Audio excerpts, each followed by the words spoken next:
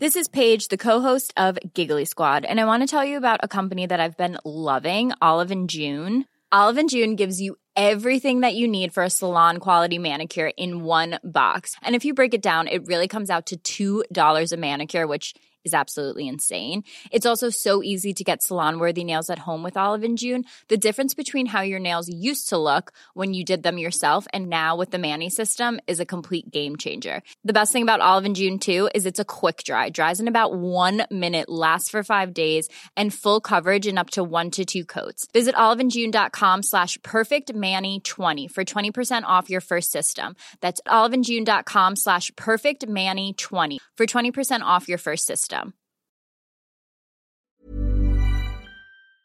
So, Vic, do you think you might have ADHD? Well, listeners keep emailing me, telling me that they think I do, so probably. Mind you, listeners also email us saying we talk too much about your mum's feet. So what do they know? Yeah, fair enough. I honestly had no idea about the connection between over-drinking and ADHD until we started this podcast. About 40% of people that have had any sort of drinking issues also apparently have ADHD. Whenever we chat to ex-drinkers, this comes up more than you'd believe. If you have ADHD or suspect you might, or just want to learn about this link, then we would encourage you to check out the I Have ADHD podcast. It's the place where adults with ADHD find research-based information, validation, and tons of support. This is the best way to feel less alone and hear some of the answers to the questions you've been sitting with for too long.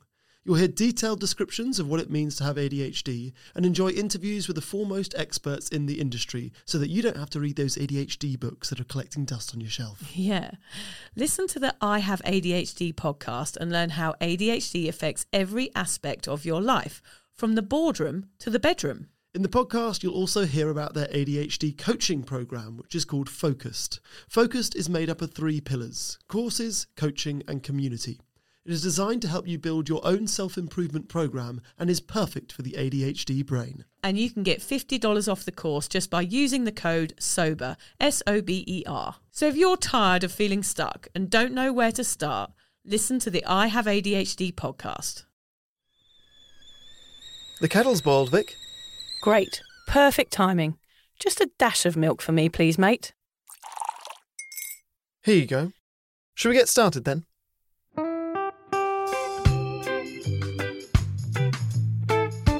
Have you ever woken up on a Sunday morning and said, I'm never drinking again, and then found yourself waving $50 at a barman by happy hour? Are you wondering why everyone else can stop at 1 while you head to a dodgy after-party with a weird bloke called Disco Dave? If so, it might be time to take a deeper look at your relationship with your reliable social crutch, alcohol. On each episode, we'll investigate our own dysfunctional dealings with booze and find out if it's possible to stop this deeply ingrained habit before things get too messy. Yep, we're going to open up a shame shed of humiliating drinking stories to help you understand why waking up from a booze coma each weekend with a kebab sticking out of your top pocket might actually be negatively impacting your health. Hamish and I are here to delve into what it's like being sober, an unwanted warts and all look into why giving up those cheeky pints or putting down those mummy wines will make you feel happier, help your anxiety and mental health, and turn you into the most sparkly, authentic version of you. Won't that mean I become boring though, Vic? Well, Hamish, we'll just have to wait and see. I'm Victoria Vanstone. I'm Hamish Adams-Cairns. And this is Sober Awkward.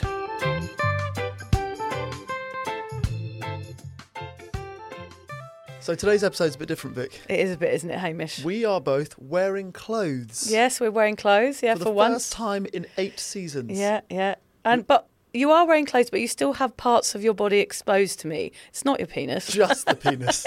I'm wearing a 3-piece suit, but just the penis is winking at you. Yeah, it did wink at me, actually. No, it's the toes. Yeah, Let's talk about the toes. Which has caused some offence. Yeah, it's very offensive. I don't mind feet, but those I have a problem with. Yes. Well, this is the first episode that we've ever recorded. I thought I would get my good toes out. Yes, recorded with video. With film. Yes. Yeah. It's not that bad a podcast. And Vic has taken offence at these toes. Yeah, you shouldn't come to something so professional as this situation that we're in right now and expose those plates of meat to the general public. See, I feel the same about your face. If you wear balaclavas more often, I would feel more comfortable. True. We do both have good faces for radio. We say that a lot. And here we are with cameras in our faces, actually this being filmed. That's why I've worn nice earrings. Can you see? Yeah. I'm like a Christmas tree, which is quite plain and very average looking. Sure. But then I've like put baubles and decorated my body in Yes. different ways. One of those is makeup and earrings. Yours is obviously those Feet. hideous shoes. Yeah, I draw people's attention to my feet to bring it away from my face. Yeah, good idea. So, yeah, look at my nice earrings. Don't look at the middle-aged The face. disaster of a face. We love ourselves, really. Funnily enough, Hamish, Go on. today's episode is about confidence, which you are taking away from me right now, rather dramatically. And you are me. Yeah. We're just here to destroy each other and then build each other back up and hope for the best, aren't Okay, we? yes. Yeah. Yeah. But I was thinking today, right, I find it really, really hard. It's something that's been coming up a lot recently, but I find it hard, not including you, to be around shy people. Why is that? I find it difficult when a group of people are together and a lot of them are sort of introverted. I find it makes me introverted as Yes. well. But I think this is a good thing. I think you, like me, are a chameleon. So you sort of Yes. take on the personalities of the people that you're hanging around with. True. Chameleon is like a less sexy way of saying you're an empath, right? Yes. Okay. I am an empath. I soak up the emotions of a room when I walk into it. It could be ADHD. It could be something like, what do those people do? People that can remember their entire lives. Yeah. Yes. You keep talking about Sociopaths. these people. Yeah, because they You savants. You watched a documentary. I did. once. I've watched one documentary once in my life, and it was that one. Well, I just find it interesting that when I walk into a room, I'm conscious of what everybody's doing. Like recently I was at a restaurant and all my kids were moving their chairs around and it was really, really noisy. And I could see other people looking at us. And it makes me feel really uncomfortable to think that I've offended someone. So then I'm, oh, sorry. So I'm apologising to people I don't know all the time. I'm just very, very conscious about how other people feel about me, basically. So are you saying on an episode of Sober Awkward, you've written a whole episode about hating shy people? Because that could get you cancelled. I don't think that is a valid episode. Well, it's sort of about that. It's about me being an empath and taking on the feelings of others and losing my confidence. Funnily enough, Haim, when I'm around you, I get more of a sense of kind of like numbness and sadness and despair. Just your sort of ambience, your sort of aura gives me a feeling of dread. I actually. have that ability. I'm like a black hole. You are. All fun comes into me and then just dissipates. And you're just left feeling empty and alone. Yeah, I do. I feel empty and alone when I'm around Imagine you. how my wife feels. Yeah, poor thing. Poor Liz, terrible. Yeah, so it sort of is about sort of hating shy people, which Sure. of course I don't. I'm not going to go down that road. But I'm going to deliver this message in a bit of a softer way, Haim. So this is going to be another one of your selfish episodes Yeah. where you research something that you are feeling in the hope that someone else out there is feeling it too. And then you find out why you feel like that. You get some stats about it, do a little bit of research, see a therapist, then cry into a pillow a few times a week. Sort of, Hamish. See, I see this as selfish. Yeah. I think this is my time as well as yours. You are on the clock and yet you are just doing work for yourself. Yeah, well, deal with it. Fair enough. Yeah. So today's episode is about confidence. Hamish knows I tend to get a bit nervous talking in front of people. I can be a bit shy and a bit timid and sometimes lack confidence in certain areas, like public speaking, for example, exactly what we're actually doing right now in front of each other. I do get nervous in front of you, Hamish. You make me very nervous. Yes. Nervous and feelings of dread. It's not about hating shy people, but I am going to be the devil's advocate here and say, you know, because it's something I myself want to change. So this is, yeah, you're right. This is going to be all about me and everything about me and what I'm going to do in the future and the past. And it's going to be all based around my own personality moving forward, Hamish. What do you think? Sounds like you're making a promise to yourself that you may or may not be able to keep. That's what it sounds like to me. I think confidence is something that depends on the person, Yeah. the environment, and individual situations. Yeah. I don't know if this is a cheesy film quote or if you read it somewhere or if I read it somewhere. It sounds like something that Bruce Lee would say. Yeah. I've never seen a Bruce Lee film, but I have What? seen posters with quotes of his. Yeah. Self-confidence is the art of self-love and belief in your power. Okay, yeah, I do love a good Bruce Lee quote. I can't believe you've never seen a Bruce I've Lee never seen a movie. Bruce That's Lee quote. disappointing. It's not self-love, Hamish, because I know what you're referring to there. No, you don't. It's like a hand job, isn't it? Is this another Wank Bank episode? This isn't another Wank Back episode, but if you There has have been missed one. that one, Yeah. do go back and listen to it. Yeah. No, today's episode is about confidence, not wank bank. We're wondering whether confidence is the reason why we drank in the first place. If we lacked confidence as a kid, are we statistically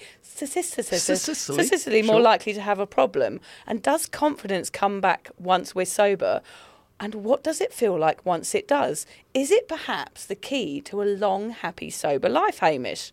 By the way, when we were talking about those feet earlier, you reminded me, have you still got those pictures of my mum's feet that you had? What? No. I don't know what you're talking about. What seems to be the opposite problem? No, nothing to see here. No, I do not have any photos of your mum's feet in my wallet right now over there. Can I have them back, please? No, those are mine. Those are my special little feet photos. I don't know if you remember that we recently did an episode and my mum's feet did come up rather a lot, didn't they? I don't know why they came up. I think we were talking about her little toes being squashed into her shoes. Yes. And wearing high heels, which is why now she has these kind of funny little squashed... I say funny little squash like that's endearing. They are not endearing at all. I've always felt very comfortable around your mum until that episode comes out, and now that I know that she thinks that I'm staring at her feet masturbating. Right. Well, funnily enough, it's going to be another toes episode, isn't it? Because we've started with your horrible plates of meat here. Thank you. That are like child hands, and now we're going on to my mum's toes. I'll bring out mine in a minute, and then we'll have a big proper freak show. Keep them under that. Keep them under the shoe. White shoes. Yeah. So what is confidence? Confidence is a belief in oneself, the conviction that one has the ability to meet life's challenges and to succeed, and the willingness to act accordingly. Being confident requires a realistic sense of one's capabilities and feeling secure in that knowledge. Did you just come up with that, did you? Yeah, I just rattle that off. I'm just like a walking encyclopedia. You are so clever, Hamish. Also, projecting confidence helps people gain credibility, make a strong first impression, deal with pressure, and tackle personal and professional challenges. It's also an attractive trait, as confidence helps us put others at ease. Interesting. I feel like, Haim, you are a very confident guy. You step into every situation, no matter what, learning that this is going to be fun. Like, I'm going to enjoy this. I'm going to learn something out of it. You always step into everything with a level of confidence, and it's really lovely to watch. In fact, I feel that so much. I told you about this the other day. I chose you as a person that inspires me in a recent therapy session, because you know I love a bit of therapy, Haim. I was telling the lovely lady about how I dread big events, feel judged and feel like I want to step into my confidence and into my power a bit more nowadays. Because obviously this is what we do, and we have to show up at events and things and talks in front of people nowadays. And I do find that really, really hard, and I don't know how to do it. So I did use you as a person of choice that I look up to, Hamish. Honestly, the day that you told me that was one of the greatest compliments I've ever been given. Right. I don't know why. I think maybe coming from you, I see it as someone who is confident and good at public speaking. Right. Even though you don't think you are, and we'll get into that in a minute. Okay. Like the idea of you talking about me to your therapist as someone you want to emulate was almost too much for me to deal with. Well, the reason it come up was because I was so... I didn't tell you the rest of the session. Oh, sure, okay. He Everything is else. a terrible human, but my God, is he okay at going into that's the situation? the one thing it's going to... So in that, it was actually a hypnotherapy session, Hamish. So we sat down and we counted down and I relaxed. And actually, I'm really susceptible to hypnotherapy, she said. I was like out like a light. Okay. And she talks you through things when you're kind of in this more sort of passive state. And the things that bubble up into your brain, it's like probably when you do breath work, certain feelings that you didn't even know were sitting dormant in you sort of bubble up to the surface, and you can join the dots together and work out where you're going wrong. And so she asked me to picture somebody, and I pictured you, and it was a bit weird. She said, "What do you picture him doing?" And it was you standing over me with like a golden light. You were kind of in a golden door. It wasn't coming from your arsehole. A halo coming out my bum hole.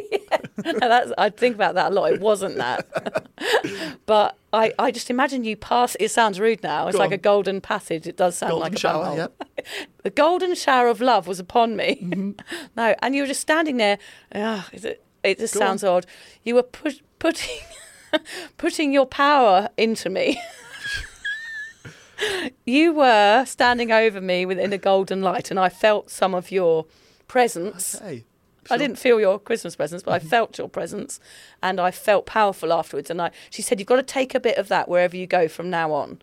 Take a bit of what you've learnt from Hamish and go and step into his shoes occasionally." So now when I speak, I think about you, and I go, "How would Hamish deal with that?" It's a bit like that $1 million mindset. Yes. Like, am I going to get $1 million at the end of this speech? Would I do it? Of course you're going to get up there and do it. So it's in me to do it. And I see you do it, so therefore I'm going to take a little piece of those things that give me confidence and use them in the moment. So that's what I learnt. And were you worried that I might have lost some of my power during that therapy session? What time was that therapy session? It was at 3:15 on a Friday afternoon. I'm trying to think. Yeah, did I take some power off you? I see. I might have been having. I don't know if it works like that, though. I might have been having a weak moment with the photos of your mum. I don't know. I don't know what I was doing. Oh my God, this episode is too much already, Hamish. What are we talking about? Yeah, so I've diminished some of your power. So now you're going to have to go to therapy to learn to be confident, because I've actually stolen some of yours. Yes. Sorry about that. So I often wonder, Hamish, like, you are such a confidence chap. There's going to be reasons for it, right? Do you think? Maybe. Okay. So why are you this way? Let's take a step back in time. Before booze was even on the scene, were you a confident child? Okay, so I think that the root of this was in the fact that I was a younger sibling, like you, a younger sibling. Yep. And typically, younger siblings are show-offs. Yep. I think for some reason we attribute being a show-off as a child as being a confident child. Show-off kind of has a negative connotation. Confident is a positive thing. I was certainly a show-off, which I guess is confident. I guess so, yeah. Shy kids are not necessarily confident, I suppose. So I definitely sort of got a buzz off being loud. I was a loud kid. I was naked quite often, as you know. I've carried that into my adult life. I was the class clown. Did you have a child lambkini or mankini? No, I was just naked. Just naked. Full naked, okay. Just naked, much older than it's like cute to be naked. Oh, you know, you can get away with like, naked. He's 5 and he runs around the supermarket naked. That's kind of sweet. Yeah. When you're 11, it's Okay, like, not cool. someone lock that child up. Yeah. That was me. Okay, that's odd. I think also part of it was the fact that my parents threw me into everything. Right. So I played all the sports, I was doing all the activities, I played the piano and then the drums and the trumpet and the bagpipes, I did judo, I did swim classes. Wait. Bagpipes? Have you never known this about me? No. How long have we known each other? Not long enough. Bagpipes. God, what the hell? Well, I think no, this is actually quite deep. I think I began playing the bagpipes because I knew it would make my dad happy because he's Scottish and he used to play the bagpipes in the army. Right. So when I got them, then he got back into them. I thought maybe that would be like a cool parent thing to connect over. I took ecstasy because I was a people pleaser. You learnt to play the bagpipes. We're not totally the same, I guess. But yeah, I loved performing. So I was doing all the school orchestras and the plays. I got a real kick off like reading, doing like the church readings at mass in the beginning, like in the mornings at school. Very different. I really enjoyed that. Right. I remember like really analysing why other people were good or bad at that from a young age. You know, you're reading something boring like Mark's Gospel. No offence to Saint Mark. And you're going, yeah, he wasn't very good at it. Why? And I remember thinking, like, I was 10 thinking that, which I guess is quite unusual. And actually, funnily enough, this weekend I heard the term generalist. Somebody said, hey, maybe you're a generalist. I'm a little bit good at lots of things. I'm not a specialist. There's generalists and there's specialists. I'm not excellent at any of those things. I got like an all-rounder scholarship to school because I was okay at lots of things. And I think maybe one of the benefits of being a generalist is that it can bring with it confidence. I feel as if I could hold my own in a conversation on a variety of topics or in a variety of sports and a variety of, sort of musical environments. I was always okay, and I think that brings with it confidence. Do you think that's something to do with changing schools? I know I changed schools a couple of times as a kid. I went to a really rough comprehensive and then I went to a really posh private school, and it meant that I was able to blend in with all different types of people. I had an interest in all different types of people, and I wasn't very judgmental, and I think that gave me a confidence because I felt like I can step into anything and be who I am, and sort of, as you say, like a chameleon, and get on with everybody. I think that is to do with confidence as well. And I think actually changing schools for me a couple of times as a youngster helped boost my confidence because I knew I had to go in there and show the best version of myself very quickly to be able to make friends. I was the same. I started at a rougher school and then I went to a posh school. Yeah. So I think maybe an element of that, but I think really that's when the sibling thing comes in for me. Right. So I never went to a school where my older brother wasn't already there and had been there for 2 years. Okay. So I immediately felt relaxed. I wasn't going to get bullied by the older kids. You could sort of get away with being cheeky and not get beaten up for it. Yeah. So I think a huge amount of it came from being that younger sibling, like the protection of an older brother and naturally being a show-off, because younger siblings can be clowns, whereas older siblings, I think, feel this like maybe it gets put on them that they have to look after their younger sibling when they're maybe too young to be given that responsibility. So they grow up. My experience is that my brother probably grew up faster than I did. Yeah. I mean, that's playing out every day in my house at the moment. Exactly that. Yeah. So George is old beyond his years. Yeah, for sure. yeah. He's the king of the house. He wants to control everybody else, whereas Fred is the jester, and he's just running around naked, probably a bit like you were, just being the class clown. And we all find it funny, but George finds it really, really hard to relax around that because of this hierarchy that's just even set up before they're even born, isn't there? This kind of setup where we have these roles within a family. It's quite weird. It is something to do with that. I think I was very confident for the same reasons. Well, that's what I was going to say. Yeah, what were you like at that age? Were you a class clown? Yeah, well, I was hugely confident as a child. And I wonder what happened to me somewhere along the line. We're going to get into that a little bit. But an example of my confidence at school was when I got a detention one year. I took it off the teacher, marched straight to the headmistress's office and said, "What's this? You know, I'm not putting up with this." And she said it was the first time anyone had ever been to her office and complained about it was a pink slip in those days. And Did you get let off the detention? Yeah, she said, "I'm so impressed with you coming in here and banging on the door and like starting a riot that I'm just going to let you off. I think it's incredible." That's awesome. So I just used to kind of march around. I was really, really confident. I was funny. I was good at school. I had loads of friends. I don't know where it all went wrong, quite honestly, Hamish. You are still funny and have lots of friends. But there was a stage where I was using alcohol to boost my confidence, which I'm going to get into. Yeah. But my family were all opinionated and loud, so therefore I had to join that in. I had to join in with that. I knew I could make others smile, which is a good secret weapon when you're at school, and I used that a lot in class. So that's always something good to have as a kid, is to be able to make your mates giggle in the back of the classroom, and I could do that. I could read and perform in front of people. I used to do poetry, and I used to love reading. I used to be good at languages. I know I'm bigging myself up here, but don't worry. It's going to go horribly wrong in a second. I'll tear myself down in 5 minutes. Don't worry. I'm making myself sound amazing. But I was in all the school teams. I was in, tennis. And although you were better than tennis than me, I think, weren't you? Weren't you played at Wimbledon? Yeah.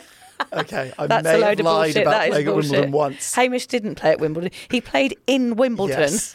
but not actually at Wimbledon. Yeah. I was very streetwise, a bit cocky, and I was outgoing. I said what I thought, and I never, ever really questioned myself. But then came a time where two of my best friends, I talk about it a lot, turned their backs on me. And it was the first time I ever lost my confidence. I was like, I'm a really normal person, so why has this happened to me? And I got a massive knock to my confidence that day. And I never saw those two friends again. It was all like really upsetting for me, but I sort of shoved it under the carpet. I swept it away thinking, oh, well, that's happened to me, but I'm going to be okay now. But actually, that's when I started to use alcohol to try and boost that confidence again, which is interesting. Think that was the first time your confidence really took a smash? Well, I talk about it in my book a bit, don't I? There was a haircut very early on when I was about 5 where my mum gave me this terrible bowl cut, and I remember looking in the mirror and feeling for the first time like, I'm not sure I like myself as much as I did. And I think there's just a few little taps on the shoulder going throughout life. It happens to everybody. It's like you can come into this life and be the most confident person ever. And then there's a few little taps on your shoulder of people going, oh, well, maybe you're not pretty enough, or maybe you're a little bit too fat, or maybe you should be doing things a bit better. And these things happen naturally throughout all of our lives, where it's just like somebody bringing you down occasionally, especially with social media. They're like massive taps on the back, like comparing lives and all that sort of stuff. So, yeah, I think it's a natural process in life that you start to get knocked down as you grow. But it's a shame. It's a shame that happens. Why can't those knocks be, you're good enough, you're all right, you're worthy? It doesn't happen until you're after 40 that you realise those things are important, and probably after we've drank our lives away. Yeah. Yeah. See, for me, the real confidence knocks would come around women. I was never, to this day I am pretty good now, but at the time I was never good around women, and I would blame my brother. Yeah. So I would say, look, I grew up with a brother, my mum only has brothers, I'm always around men, and my mum is like another man, in my opinion. Yeah. I think that's what I said then. Like, I don't know how girls think, so I don't know how to speak to them. Yes. So I would only feel comfortable speaking to a girl if I was in a group. Yeah. So 3 boys and 3 girls, and I was okay. But one-on-one, like, no idea. I think to this day, I'm not sure if I've ever been on like a traditional date. Yeah. Like a one-on-one dinner conversation. You're more of a one-night stand kind I'm of more guy. of a, just get in, get out. You wish. I think our families are so different, Hamish, aren't they? Because you've grown up with a brother. I grew up with like 2 sisters and a brother, I do think it makes a difference. And I think it makes a difference how many brothers and sisters you have as well. Like, my family were all really gregarious and brash, and I loved being part of it. Their ability to control a room full of revellers always made me really proud. And of course, I just wanted to join in with that. I liked that they could tell good jokes or tell a speech at a wedding without questioning themselves. They didn't bat an eyelid when they did that. It was pretty impressive. It was actually really inspiring. I guess I've always been around confident people, and that influenced me more than I realised growing up. So why do you think you get nervous now? What's the root of that? I think it's just been that thing of the not knowing who I am for 25 years and using alcohol to top up my personality. I decided that alcohol would help my confidence, and that was that. It's a shame, really, because really only now in the last few weeks have I realised I never needed it. I'm surprised you say you decided it. I think we discover that alcohol brings us confidence Yeah. rather than decide. I think suddenly Yes. like, I'm just the life of the party when I'm drunk. Yeah. Rather than going, okay, here's a tool that I can use to always be fun. I think I did make that choice. Do you think? Yeah, I think that thing happened to me at school, and I think I made a choice in that moment. I thought, I've lost my confidence and I need something else. And it wasn't that I wanted it to top up my confidence. I think I wanted it to numb out the fact that I was sad, but I thought that was me sort of fitting in. It's a really strange concept, isn't it? To use something to numb out that you think is actually making you more confident. Because I was probably more confident for that first drink, but then looking back, I was actually just numbing out a sadness and drinking too much.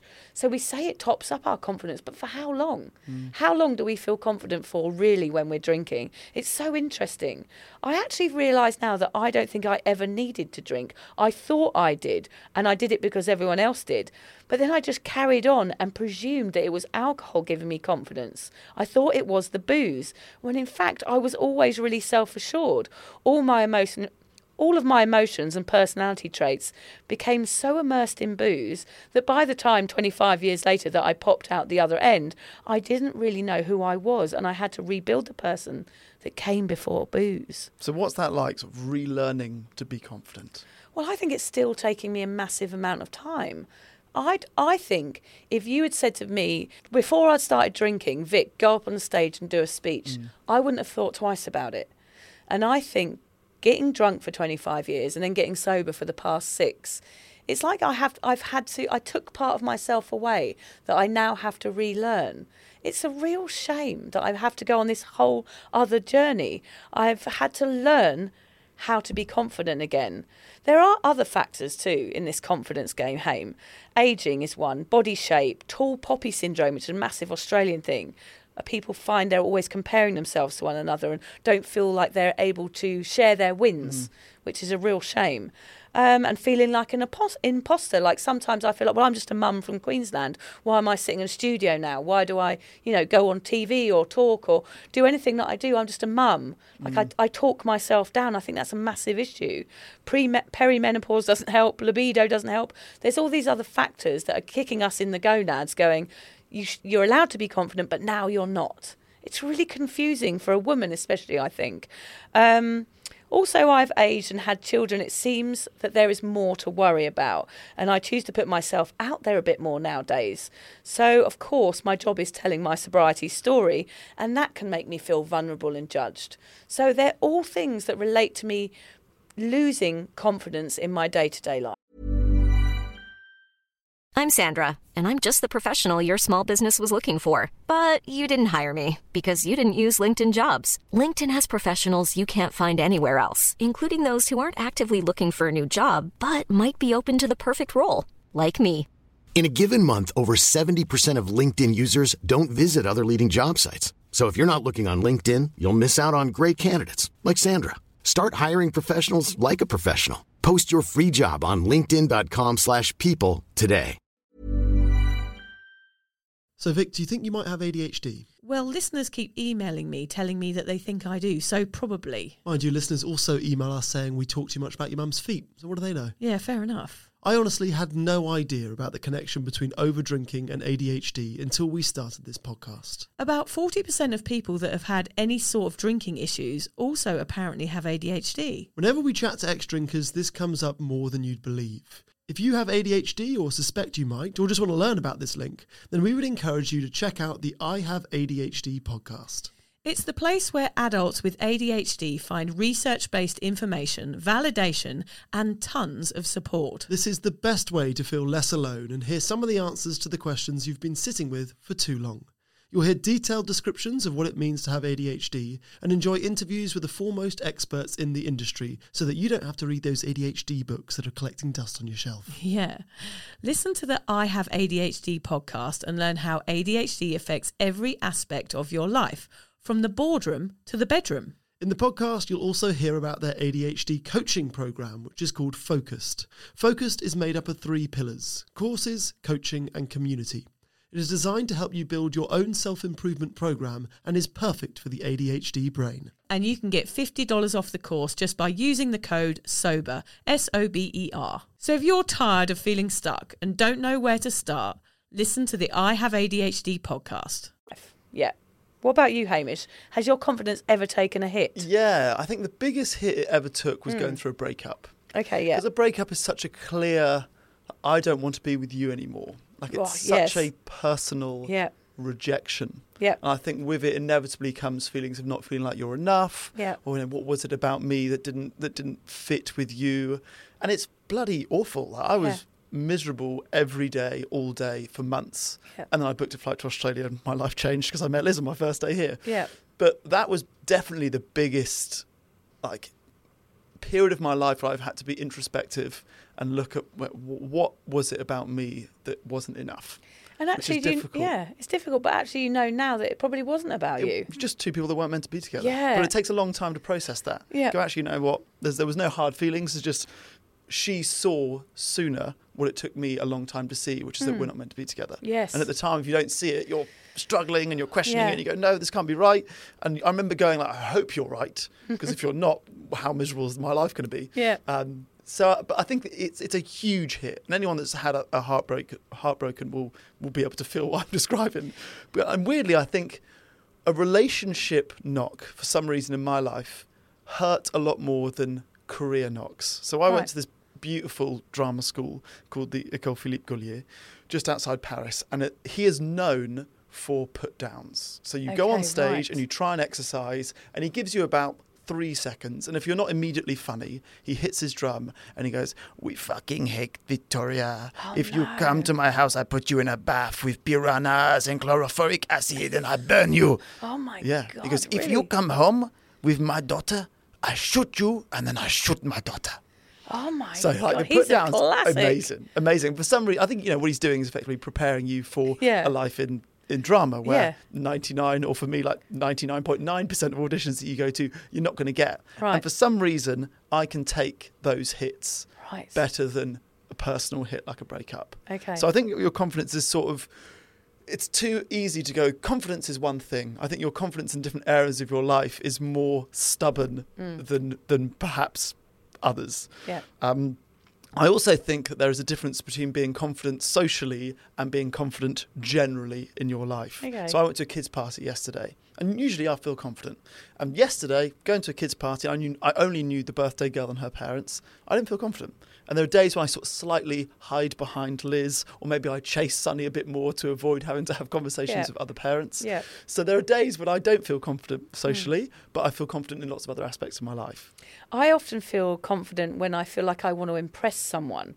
Like if it's someone that I really like, I'm overconfident because I'm like, well, I'm going to put the effort in here. Yeah. But if it's someone that I know is dull and I have no interest in, like someone at a kids party, I lose my confidence because I guess my confidence comes when I need it to sometimes. Okay. Yeah. So you can sort of fake it. I sort of can fake like, oh, I'm interesting and I'm interested in you and I want someone to like me. It definitely comes down, confidence and people pleasing are a little bit kind of flow into one another for me, I think. Yeah. But yeah, if someone's dull, my confidence just switches off because I can't be bothered to put on the show. And I'm like, well, I don't really care what you think about me anyway, so I will hide behind someone and not be my normal self. So I do think maybe we can play on our confidence a little bit as well. Whereas for you and me, we're probably quite extrovert compared to a lot of people. And that's what I mean by not liking being around shy people a lot, because I find I dumb myself down a lot sometimes. I want to be loud and gregarious and say what I want, but when I'm with a group of people, at a kids' party specifically, I do dumb myself down because I think I don't want people to think I'm weird or annoying. So it's all really subconscious, but isn't also, it? my one was at a brewery, so everyone was right. drinking, and I was the only sober person. A kids' so it was party at a multiplied. brewery? Yeah, 3-year-old. That is brilliant. Well, but not for a sober person, of course. I have to ask, Hamish, I know you find it a bit odd that I get nervous about things because I'm always going on about it. What do you really think about it? I'm putting you on the spot You here. are, but I think that's fair. I don't think that it's odd that you get nervous. I don't think it's odd that anyone gets nervous. I think it maybe just serves as a reminder that I'm slightly unusual and that I don't experience too many nerves. Yeah. I think it's probably because I'm just overly passive. I think you look at it as like, Hame's just confident, doesn't get nervous. I think I'm just quite a passive guy. My Right. nickname for a while was Passive Hame. Yeah. My dad is passive, just never really too up or down because Yeah. things sort of wash over. Yeah. The thing that I find unusual about your nerves, if you want my truth on it, Yes, I do. is that I have known you for 3 years, Yeah. and I've only seen you be confident on stage, in podcasts, interviewing people or being interviewed by people. All the evidence I've got of you doing the thing that makes you nervous is positive evidence of you doing it well. So the feeling of you being continuously nervous about doing these things again, to me, seems illogical. So I'm like, what do you mean? Yeah. Like you do this. I've seen you give so many speeches and so many live shows and so many podcasts, and you always kill it. So I'm like, why is the nervous voice in your head louder than the wealth of evidence that you have built up over the last 3 years that I've known you, and probably long before that? Like, why is it so loud, that voice? I think it's because I'm so aware of trying to be humble. Okay, Does it's that this tall sound poppy weird? syndrome. It is, yeah. I don't want to come across as overconfident. It's that thing of dumbing myself down again. I recently, I don't know whether I told you about this, I went to see Trent Dalton speak. I think I did mention it on another podcast. Yes. And he just got on the stage and he owned it. And he was like, isn't this brilliant? I'm here and you're reading my book and I love it. And I was sitting there going, oh my God, this is what I want to see. I don't want to go somewhere and see someone get on a stage and be nervous. Nobody wants to go to a show and watch someone on a stage not owning it.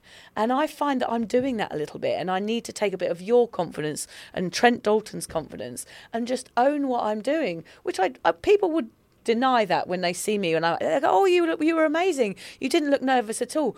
I am literally dying inside when we do our live shows. I get so nervous before it. When we kick off, I'm That's like, what I okay, was this gonna is all say, right. yeah. I get into the flow. And once I realise everybody looks happy, if I can see in the audience everyone's smiling, I start to relax. But the weeks before and even the weeks after, even when we interviewed Fatboy Slim and Lee Mack, I don't feel, I know what it is. Go on. It's like a therapy You're session, talking isn't it? yourself into it. Go on. I feel like I don't feel worthy.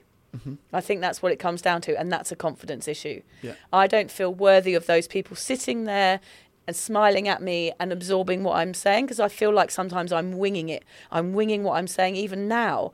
It may come across as confident, but also it's not. It's me just blabbering on and hoping that for the best that people like what I'm saying. And I think we'd all do that a lot, but I'm just very conscious of it because I have to listen back to our podcast and I have to watch the show and I have to know that there are people that they want to hear what I have to say. And I hope that what I have to say is good enough. So it's definitely about self-worth. Yeah. Yeah, it's weird. The good news is, though, Hamish, I am aware of this trait. All too aware, I would All say. too aware, yes. I think about it too much, probably. I'm almost talking myself into it, aren't I? I'm definitely holding back in some areas of my life. It turns out that this one thing can have a much bigger impact on us humans and on how we progress, actually. It can affect how people feel about themselves and their abilities. It can also affect how individuals make decisions and live their lives. It's quite full on. Low self-esteem and a lack of confidence can negatively affect people's relationships, work or studies. Without interventions, it may also have a negative impact on their mental and physical health. Yeah, it definitely has an impact on my mental health. It got me wondering, Hamish, why does alcohol seem to give us confidence? What is it actually doing? I know you've got a little wank pamphlet over there about dopamine, so take it away. Wank pamphlet. Real nice. Let me just unstick the pages here. So alcohol activates the brain's reward system, triggering the release of dopamine, a neurotransmitter associated with euphoria, motivation and pleasure. These positive emotions contribute to an elevated sense of confidence coupled with alcohol's stress-relieving properties. I think we're talking there about 1 or 2 drinks, aren't we? Yeah. I think after 3 drinks, that is completely ripped away from Well, you, then that the dopamine feeling. starts to come The back deficit, down until it's below your resting so average. it dips. So then you're having the next drink and the next drink to try and Chase get it back up there, and then you're in a blackout, so you don't experience the dopamine hit anyway. Geez, right. I wonder if confidence is one of the reasons people start drinking. I know it was for Lucy, who used to present this podcast. It's why they carry on. It's why it's so hard to stop, and it's actually why people relapse, especially if you have a tendency to be a bit shy. Booze seems to knock introversion on the noggin, and you probably go from hiding in the lav to the life and soul of the party. Alcohol gives a false sense of confidence, which for many people is addictive in itself. Of course it is. Alcohol can feel like liquid confidence. It cancels self-awareness. The question is then, if you don't have self-confidence, how are you ever going to survive being sober? Right. Even though it's hard, going sober is a lesson on confidence building. Wouldn't you agree, Vic? I definitely agree. I never realised until recently when someone asked, what has been the most important thing about going sober for you? And I knew right away it was owning it, being confident about who I am without alcohol. We often say that, don't we, Haim, about knowing who you were before alcohol and who comes after it. Yep, so being able to socialise with a strong sense of self and knowing that I'm doing the right thing, it comes back to our core values again, doesn't it? Has your sobriety helped your confidence at all, Hamish, do you think? I actually think yes and no. I think it has, in that I've been to a load of events like weddings and gigs and raves and public speaking events, all of those while sober, which I've sort of proved that I can do it sober. Yeah. Where it hasn't, in that whereas before when I was drinking and going to events, I had 100% hit ratio of feeling confident at events. Yeah, right. Now I'm probably sitting at like a 70 or 80% depending on the day. Yeah. Which I think maybe is actually just more what normal life is like. Yes. There are days when you just don't feel confident in a social scenario. So before I was blind to that, whereas now I'm like, oh, actually there are days when I'm not fantastic at a party. So I think that can bring with it maybe like a knock to your confidence in a way. Like you don't have this crutch that like, well, I can just drink this and I'll be amazing at every party. It's because of clarity, I think, isn't it? It's because your emotions are real and raw. There's nothing to numb them out. So you're feeling everything. So you're more conscious whether you're feeling sad or happy or anywhere in between because you're sober. Yeah. So I guess my confidence now is more authentic. It's like stronger confidence when I am strong, when I am feeling it, if that makes sense. Yeah, it makes sense. Let's take a moment and focus on why you might feel less confident if you are newly sober. Yeah. Why do you think, Vic? Well, it's so new, confronting and raw, and you feel exposed. Like 100%. everybody, it's like your skin's been ripped off, isn't it? It's like Silence of the Lambs. Going sober is like Silence of the Lambs. There's a little quote. That'll be our trailer for this episode.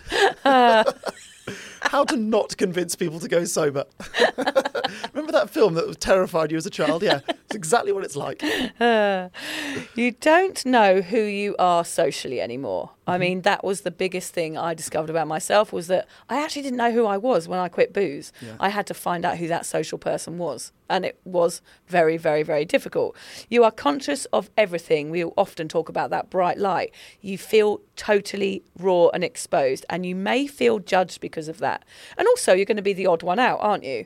Well, that's a big one. That's a huge one. If you're the odd one out, it's hard to feel confident when you are the odd one out. You're not part of the tribe. Totally. You're not part of the pack. You're not doing all the like slightly tipsy gags that are funny when you're drunk and not when you're sober. So it's hard to be like loud and proud in yourself when you're not in the gang. It reminds me of the Rejection from the Tribe episode that we did with Dave Watson. It's like you, by becoming sober in itself, that one thing, you are sort of rejecting yourself, excommunicating yourself from the tribe. So therefore you're sort of in a lane by yourself, which of course is going to be a massive knock to your confidence, isn't it? Of course. There are no outs, no escapes from yourself or your thoughts, exactly what you said, Haim. And you thought alcohol gave you confidence, and now that it's gone, you feel like you'll never ever get it back. That is a huge worry for lots of newly sober people. So it's interesting, Haim, isn't it, that it is early stages of sobriety. It is about finding confidence again, searching for that confidence that you perhaps had as a child, or the confidence that you numbed out. It's confronting. Like that is what the first month or 2 months or the first social event you go to as a sober person, you've got to confront, oh my God, can I do this? Can I be confident? Can I be at a party without alcohol? Because most of us have not done it since we went to kids' parties when we were like 12. Yeah, at a brewery. Yeah, at a brewery, my 3-year-old. I know we've both experienced a shift in our confidence the longer we've gone sober.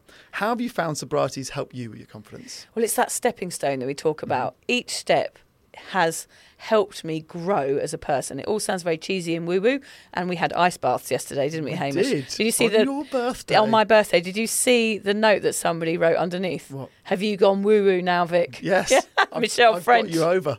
Yeah, she was like disappointed in me because she says I'm so unspiritual. She's like, oh God, you're not going to the spiritual dark side, are you? Spent her birthday doing ice baths with me. I love it. I did the post that was like, I've been drawn in. I've been drawn into Hamish's world. This is the sort of shit you do on your birthday when you're sober. No champagne. I had a few people going, Haim, shit gift. I did also get her flowers. I didn't just make her come to my house and suffer for 3 minutes. It wasn't a shit gift. It was awesome. It was an experience. Yeah, it was fun.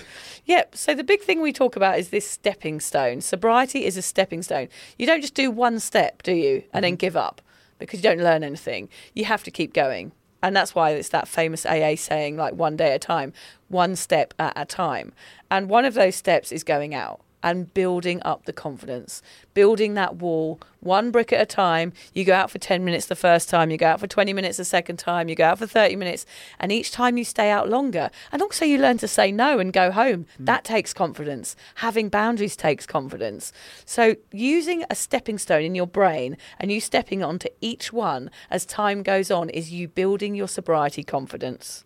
Do you think shy people are more prone to alcoholism as a result of that? Interestingly, I had a look at this. Shyness can also be, funnily enough, described as sad.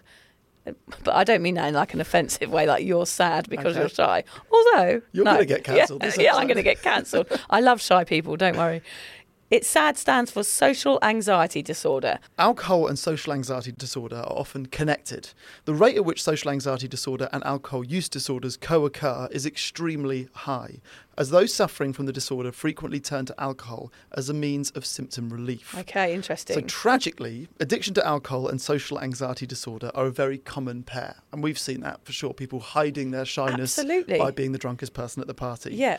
Research has shown that alcohol use disorders frequently co-occur with anxiety disorders, as alcohol is often used as a coping mechanism to alleviate social fears. Okay. About 20% of social anxiety disorder patients also suffer from alcohol abuse or dependence, and recent studies have revealed that these numbers are only increasing. So there you go. It's actually a fact that 20% of people who are shy are more likely to use alcohol. I mean, Lucy was a perfect example of that. So she was shy as a teenager. She started using alcohol for 25 years, same amount of time that I did. And then she stopped and she rediscovered that she was shy, which is why she stayed in so much in her early sobriety. So it's interesting. It actually doesn't take it away. It just hides the shyness under a layer of booze. Yeah. Also, shy people drink to become okay socially. You and I, who are like pretty extrovert, drunk to be the most extrovert person at the party. Totally. And then at the other end of the scale, people who are like operating way up here will drink to numb themselves down a bit. Yeah, I can totally get it. Imagine being really, really shy and then suddenly it's like a magic liquid, isn't it? It's like somebody pouring something magic potion over you. You go from this shy person to standing on a bar, you know, doing whatever, doing a crazy dance in front of a room full of people. Like, that's how strong that drug is.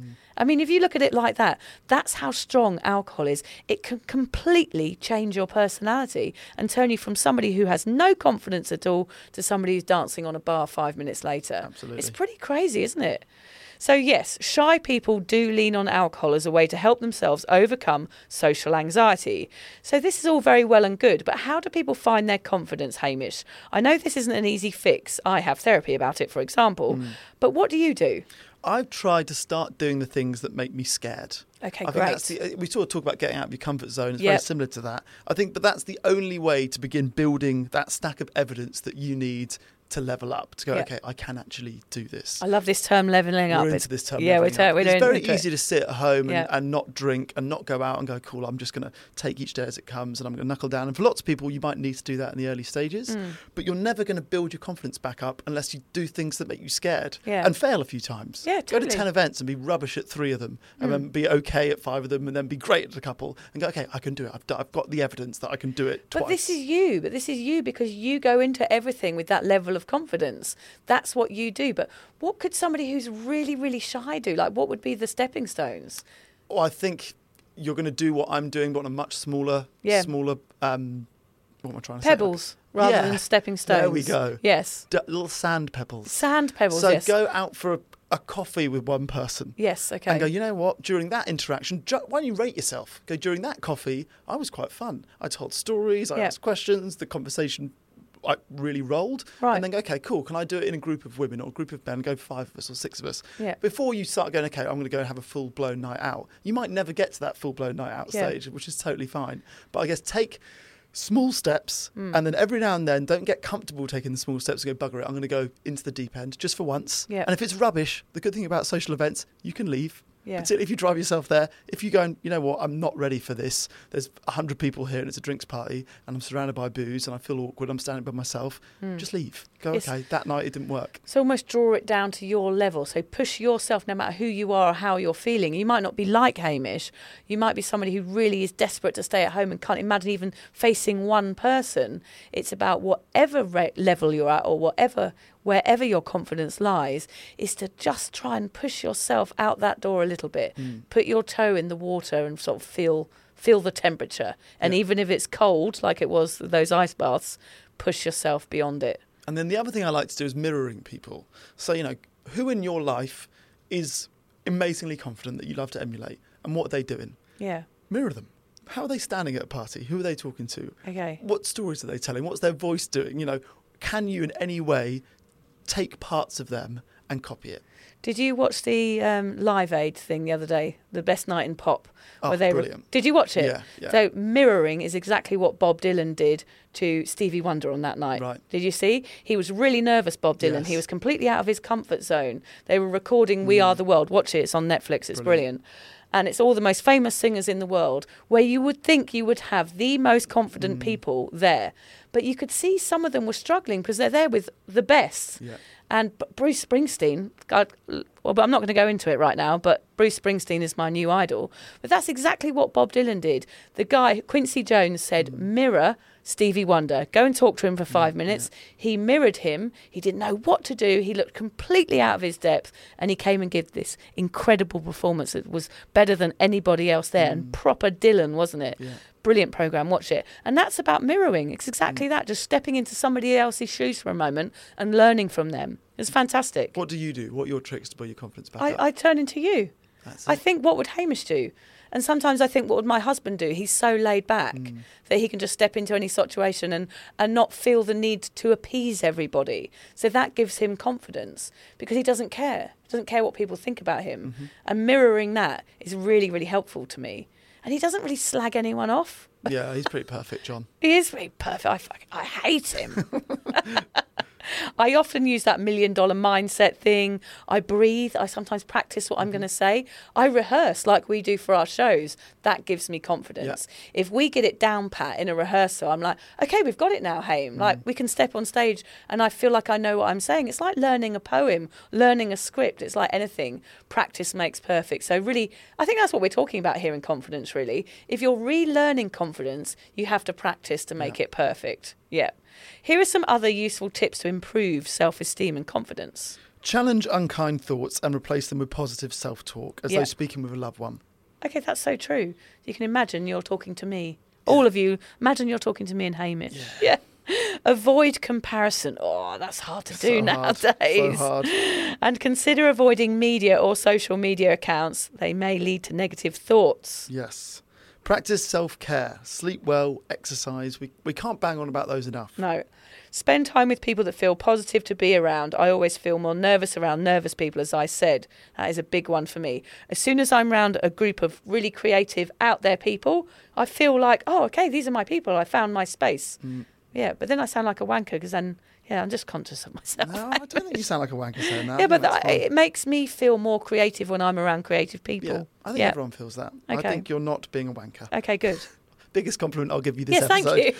thank you. Practice being assertive, which may mean saying yes. It may also mean saying no. Set those boundaries. I'm terrible at that. Yeah. There's one thing that I'm useless at within my confidence world, saying no. Creating boundaries. You need to do a podcast, Hamish's Confidence World. You could be like a speaker. You're a bit like, who's that kind of culty guy? Nelson Mandela. Not Nelson. You're nothing like Pope Nelson Francis. Mandela. No. Barack Obama. No. Brad Pitt. The culty guy. The one that everyone Tony goes... Robbins. Tony Robbins. You could be the new Tony Robbins. Great. The lanky version, the lanky, unfit, The lanky unattractive rag version toad with the Tony funny Robbins. toes. Yeah. Get off the stage, big toe. So do you feel a bit more confident now, Hamish, after we've had this chat? Well, now that I know that you feel numb and a little bit dead inside around me, I'm not sure if I am feeling completely full of confidence despite the Tony Robbins comparison. Yeah. I actually feel afraid and slightly aroused, which is my usual state. Yes, yeah. You're like that generally. Yeah. You're generalistly aroused and slightly That's afraid. my neutral gear. That's why I have to cross my legs like this. It's just a slightly hard, little chubby I've got inside. I'm crossing my legs just because I've laughed and wet myself. I'm hoping to soak up the damp patch. Anyway, our message here is that if you're feeling unconfident in sobriety, it might be time to do some work and seek out what sits deep under that layer of fear, because it is a little bit about fear confidence, isn't it? Get out there, own what you are achieving, because if you are sober in this booze-drenched world, you deserve a fucking medal, basically, don't you, Haim? Of course. You are a sober superhero and you deserve to feel confident with who you are and the amazing life choice that you have made. Just remember that. I think it's important to remember that confidence can come and go. You're not going to lose your confidence forever just because you've gone sober. And if you do believe that, that will lead you to a relapse. Confidence comes and goes. You can build it back up from the ground. Don't be too hard on yourself also. This is important to remember. Yeah. If you're having a day where you don't want to leave the house and you want to sit by yourself and you're feeling very aware of your sobriety, you just want to watch TV by yourself all day, that's fine. Yeah. Those days happen. Vic and I still have those days. Yep. So don't be too hard on yourself. And if you like, I can put the photograph of my mum's toes online, because that could keep a few people entertained, couldn't it? That's for a few what I do hours? when I'm home alone. Yeah, that's what Hamish does I every blow night. it up. Got it on my big screen. Ugh. Well, what about a quote, Hamish? Got anything to say here? Go on, a couple of quotes. Okay. Believe you can and you're halfway there. I know we sound very guru-y today, don't we, Hamish, a little bit? But we're trying to build you up. We were trying to build you up here, aren't we? And say, look, sobriety is about confidence. Believe you can, because sitting there believing you can't is going to be a bloody waste of time, isn't it? True. That one was Roosevelt. I like when we quote people who are really intelligent. Yeah. It does bring us up a bit. It does. Don't waste your energy trying to change opinions. Do your thing and don't care if they like it. Tina Fey. That's slightly more Roosevelt, our bag. Tina Fey. I'm not sure where we're going. Oh, here we go. Tear off the mask. Your face is glorious. Roomy. As in your roommate. Yeah, no. And we always like to end with a disappointing affirmation. Go on. I am exactly where I want to be. At home, avoiding people. Oh, yeah. Yeah. That's generally where I want to be. I think this confidence thing is about pushing yourself. Like sometimes I have to push myself to go out in this sober life and I make the effort, which is why my sobriety is successful. Some people decide to stay in forever. It doesn't work. And I know you feel like doing that out there. You feel like hiding away because everybody's drinking. But once you step into a social situation, own it. Like I did last night. I went out for dinner with all of my mates. It was my birthday and I had a lovely evening because I step into that environment knowing it's going to be okay now. And that's taken me 6 years to do. I can go into social environments, whether people are drinking or not, and know I'm going to enjoy myself because I'm there for the mates, for the music, for the food. I'm not there for the booze anymore. And we always talk about booze getting too much credit for a night out, Hamish. For me, booze gets no credit anymore because I don't drink it. What gets credit are the people that I'm with and the love that I feel and the warmth of the room and all these lovely things. So knowing that those things are still there, that they're never going to go away, it's about choosing when and where you go and who with. And then you will have confidence because there's nothing to question then, is there? The problem is with this confidence thing is we're questioning our environments and we're questioning, can we be a normal person without alcohol? And what we're telling you today is that you can. And it takes practice and it might not be perfect every time, but you can. And with it, you will just grow your confidence every time you go out. Vic. What the fuck? Well spoken. Thanks. It's actually when I come off script, Hamish, is when I'm like the sober guru, aren't I? You're like a walking TED Talk. I am. Look, we said at the beginning that we would be more confident by the end of the episode. You just delivered. That's it. Mic drop. Well done. I wish you were a little bit less confident because I find you a little bit too much. Oh, no. Duh, the dagger to my heart. I'm going to walk out here trembling now. Thanks for listening, everybody. If you're questioning your relationship with booze, you're struggling to moderate, or your hangovers are causing anxiety, it might be time to reach out for some support. Yeah, just talk to a mate about how you're feeling, contact a local doctor, find an AA or sobriety group. Vic's got one. Yeah, just head to www.cuppa.community. Remember, if you're questioning yourself, it might be time to seek support. Even though this journey can be awkward, it is definitely worth it. And if you've enjoyed the Sober Awkward podcast, don't forget to review it, rate it, and share it with your mates. They have to share it with their mates? Yeah, of course they do. I'm not doing this for nothing, Hamish. Bloody hell. How do they share it? I don't know, just write it on the...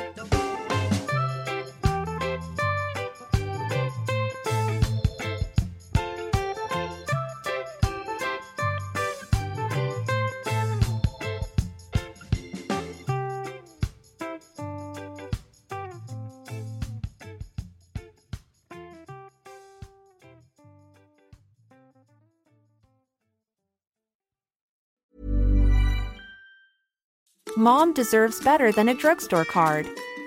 This Mother's Day, surprise her with a truly special personalized card from Moonpig. Add your favorite photos, a heartfelt message, and we'll even mail it for you the same day, all for just $5. From mom to grandma, we have something to celebrate every mom in your life. Every mom deserves a Moonpig card. Get 50% off your first card at Moonpig.com. Moonpig.com. Even when we're on a budget, we still deserve nice things. Quince is a place to scoop up stunning high-end goods for 50 to 80% less than similar brands. They have buttery soft cashmere sweaters starting at $50, luxurious Italian leather bags, and so much more. Plus, Quince only works with factories that use safe, ethical, and responsible manufacturing. Get the high-end goods you'll love without the high price tag with Quince. Go to quince.com/style for free shipping and 365-day returns.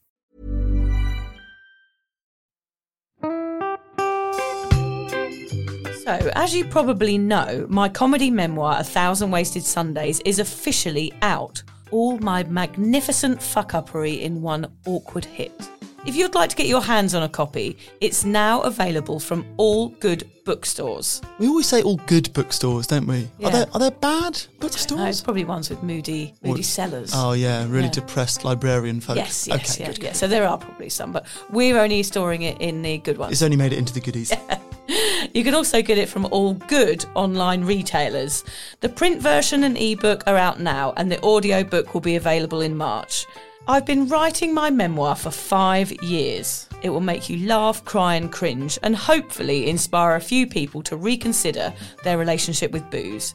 If you love the podcast, then I think you'll love the book, even if I do say so myself. Hamish has read it. What did you think? I feel like I know a little bit too much about you now, to be honest, Vic. Look, I really loved it. It was hilarious and surprisingly moving, but I feel like I've seen you naked in a literary sense. Yeah. Does that make sense? Yeah, that's worrying. Yeah. Yeah. From an emotional point of view, seriously, it wobbled my teeny weeny wooden heart, Vic. Okay. My teeny little wooden heart. Well, his teeny little, his wooden heart is broken. Anyway, so if you do manage to get your filthy mitts on a copy, please do me a favour and head to goodreads.com and give me a review. Doing that will help me get it out there to those that need a bit of sober support. So there you have it. My story, unwanted warts and all. Come and get awkward with me. Not to be too demanding or anything, but seriously, go and buy it Yeah, now. go and buy it. Go and buy it right now. Yeah, don't just tell your friends, buy it, and then buy your friends one or two. Yeah, don't give them a copy. Buy it, yeah. And you know what? Don't be careful where you store it. If you lose it, you can always buy another 5. Buy another one. Yeah.